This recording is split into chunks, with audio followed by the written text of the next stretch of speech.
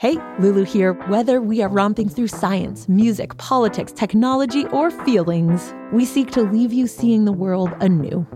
Radiolab adventures right on the edge of what we think we know, wherever you get podcasts. Welcome to The Takeaway. I'm Melissa Harris Perry. In 1962, a woman living in Georgia wrote a letter. Joyce Carter writes a letter. She says that she is spiritually lost in the 1960s. She says, I don't know who to listen to. My name is Dr. Lerone A. Martin. I am the Martin Luther King Jr. Centennial Professor and Director of the Martin Luther King Jr. Institute at Stanford University. Professor Martin discovered Joyce Carter's letter while conducting research for his new book. It's a book about J. Edgar Hoover, the very first and longest-serving director of the FBI. And yes, it was to FBI Director Hoover that Mrs. Joyce Carter was writing her letter. Billy Graham is saying one thing. Barry Goldwater, who ran for president in 1964, is saying one thing. I'm trying to be a good Christian. I don't know who to listen to. And I think, Mr. Hoover, you're the only person in this country who can set me straight. Now, if you're astonished to discover that an ordinary American citizen would seek spiritual guidance from a law enforcement administrator who was neither a pastor nor a theologian, well, you are not alone. And so Joyce Carter becomes one of thousands of letters that I found in the FBI files of people writing the FBI director for spiritual advice. And I think this is fascinating because we can't imagine Christopher Wray, for example, is the head of the FBI right now. We can't imagine anyone writing him and saying, help me decide which Bible I should read. Help me to decide which evangelist on TV is the right evangelist. But that is the power that J. Edgar Hoover had in this country at one point. Indeed, in Hoover's nearly 50 years as FBI director, he transformed it from a small enterprise mainly investigating interstate crimes to one of the nation's most formidable intelligence and bureaucratic institutions. And these letters from Americans seeking Hoover's spiritual guidance, they weren't the only documents Professor Martin discovered. He requested thousands of internal documents and memos from the FBI using the Freedom of Information Act, or FOIA. It took him a few years and a lawsuit to get them, but these documents paint a picture of Hoover's FBI as more than just a force of the law. It was a force of white Christian nationalism. And it's all laid out in Professor Martin's new book. I am the author of The Gospel of J. Edgar Hoover, How the FBI Aided and Abetted White Christian Nationalism. Hoover's John 3:16, if you will, and the Gospel of J. Edgar Hoover would be, America is a Christian nation and will only be blessed if America continues to be a Christian nation. And we have to go back to the days of the founding fathers. And if we stray from that, then America will go into ruin. For Hoover, American democracy is predicated upon a conservative conception of Christianity. And if you are not following his understanding of Christianity, then you are not a citizen and you are subversive. And for Hoover, this Christianity comes with it social implications. So it's not just theological in terms of thinking about redemption and salvation, but for Hoover, it also comes with it ideas about how American society should be. So it's racial structure, it's gender structure, and even in sexuality. So for Hoover, Christianity meant an American society where white supremacy was the norm, male supremacy was the norm, and Hoover policed a kind of heterosexuality that he thought was normal. Those who disagreed with him were evil and sinful, and they were empowered by another force that was not God, it was not holy, it was not Christian. He would summarize this by simply saying, and this is a quote from Hoover, the criminal is the product of spiritual starvation. How did Hoover, within the context of the FBI itself, develop a kind of religious white nationalist culture? Yes, Hoover, in order to preserve this society, Hoover baptized the FBI in his own image. And he did that by launching spiritual retreats and spiritual exercises within the FBI. FBI agents were expected to attend a Jesuit spiritual retreat where they would walk through the Jesuit spiritual exercises, which were modeled after the idea of male Christians being soldiers. So this idea was being cultivated in the FBI, that FBI agents were soldiers for the American nation to protect America from outside forces that were not aligned with white conservative Christianity. And he also made his agents sign the law enforcement pledge, which said in part that FBI agents would be soldiers and wage warfare against anybody and any principle that stood against their understanding of America. And also the pledge said that they would be ministers and they would provide aid to those who needed comfort. And in order to do that, Hoover had FBI agents attend FBI worship services, where the FBI would hear Hoover offer up a sermonette, and then they would handpick certain clergy to come and preach to the FBI about how the FBI was the front guard protecting America's Christian soul. These sermonettes would be placed inside the worship bulletin, almost replacing the words of Jesus.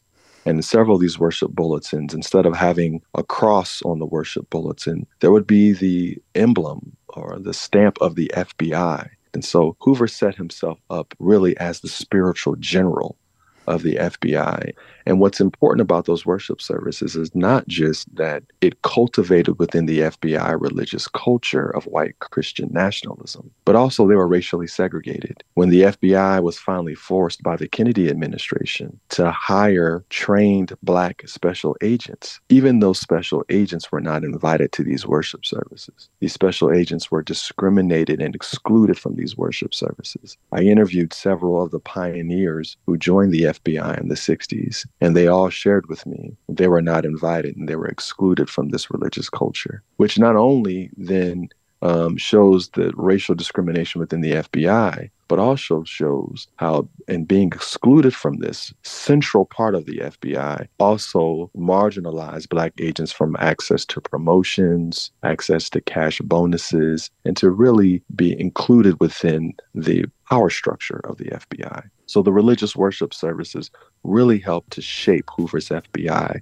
and how agents understood themselves and how they understood their job and how they understood the FBI. All right, what does all of this mean for the FBI today? Keep listening, because you know the FBI is. That's next on The Takeaway.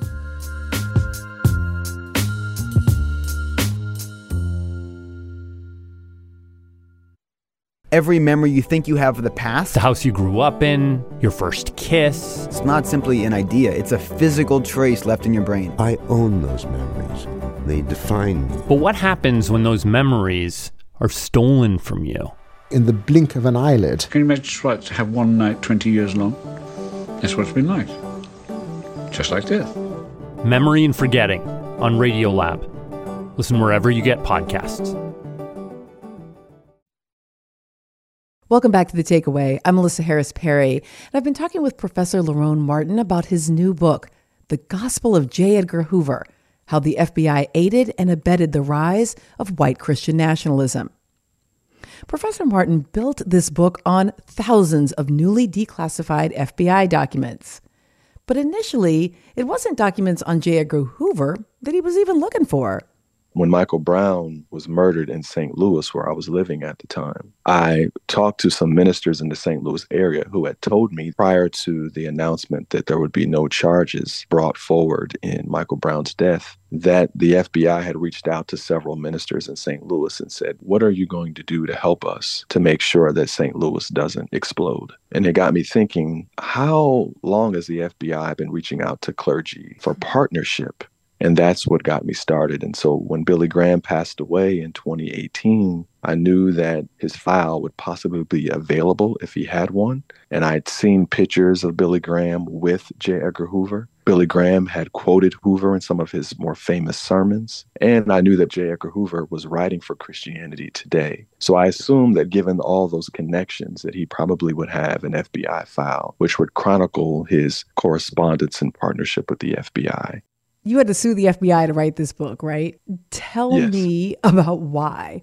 The FBI, when I made my Freedom of Information Act request, I had made several prior to that, and there were no problems. But when I got to Billy Graham, the FBI did not respond to me within the statutory limit of 20 business days. And when I finally heard back from them almost 2 months later, there was no determination. So we filed suit in the federal court there in D.C.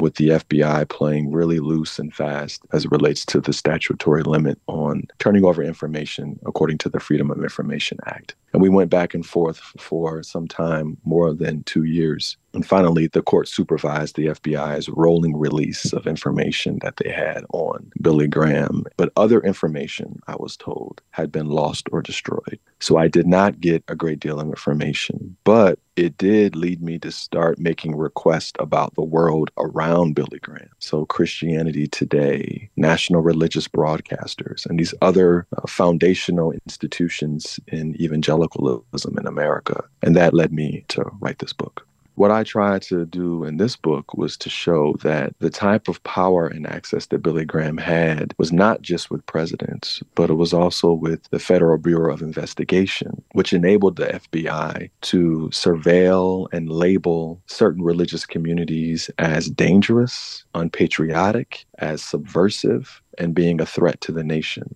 How does the FBI and Hoover's FBI impact the trajectory of evangelical Christianity within the U.S.?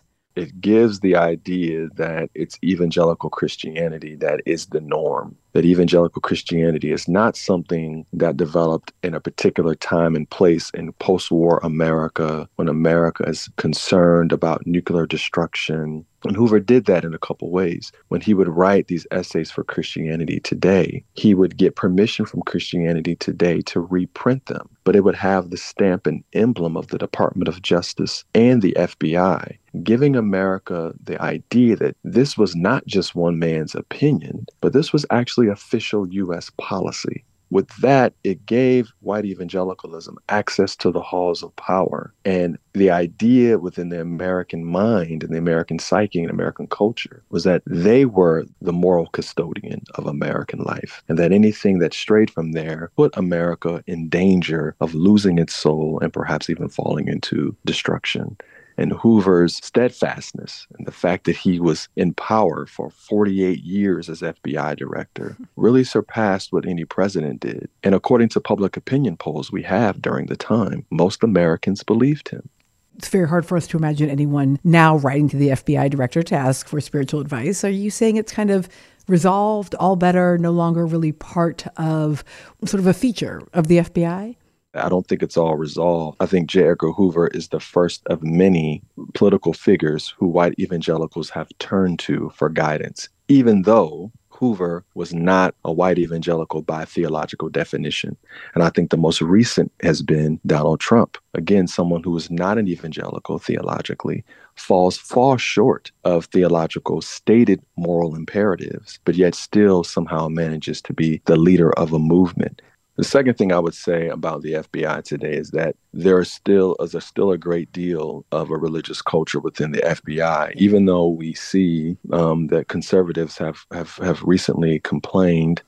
Congressman Jim Jordan is seeking to investigate the FBI for bias against conservatives. But in actuality, we see there's still a rigorous religious culture within the FBI that still continues long after J. Edgar Hoover. In fact, just recently, the Chicago FBI field office requested that they would no longer have Ash Wednesday service at the FBI field office. But I think what that shows us is that there's still very much so a religious culture within the FBI that is alive and well today. Help me to understand then how this history might influence the FBI's current approach to terrorism that emerges from white Christian nationalist spaces. I think it makes it difficult for the FBI to recognize white Christian nationalism as a network and as a force. I think, unfortunately, even with James Comey's leadership, who was the director of the FBI before he was fired by President Trump, oftentimes when these events would happen, they would dismiss individuals, such as the shooter at Emmanuel AME Church. They would dismiss them as lone wolves or as someone who was mentally ill, as opposed to the way that they would often frame those who were engaged in acts of terrorism. If they had any affiliation with Islam or any affiliation with other Black faith communities, they would often see it as a network. But unfortunately, they were slow to see white Christian nationalism as a network that has been engaged in a number of domestic terrorism attacks and domestic violence within the country. And I think this history has made it challenging for the FBI and its investigative priorities to really see and recognize the scourge of white Christian nationalism as being a network that is plaguing our democracy. And I think the FBI is now, especially after January 6th, I think it is attempting to correct that.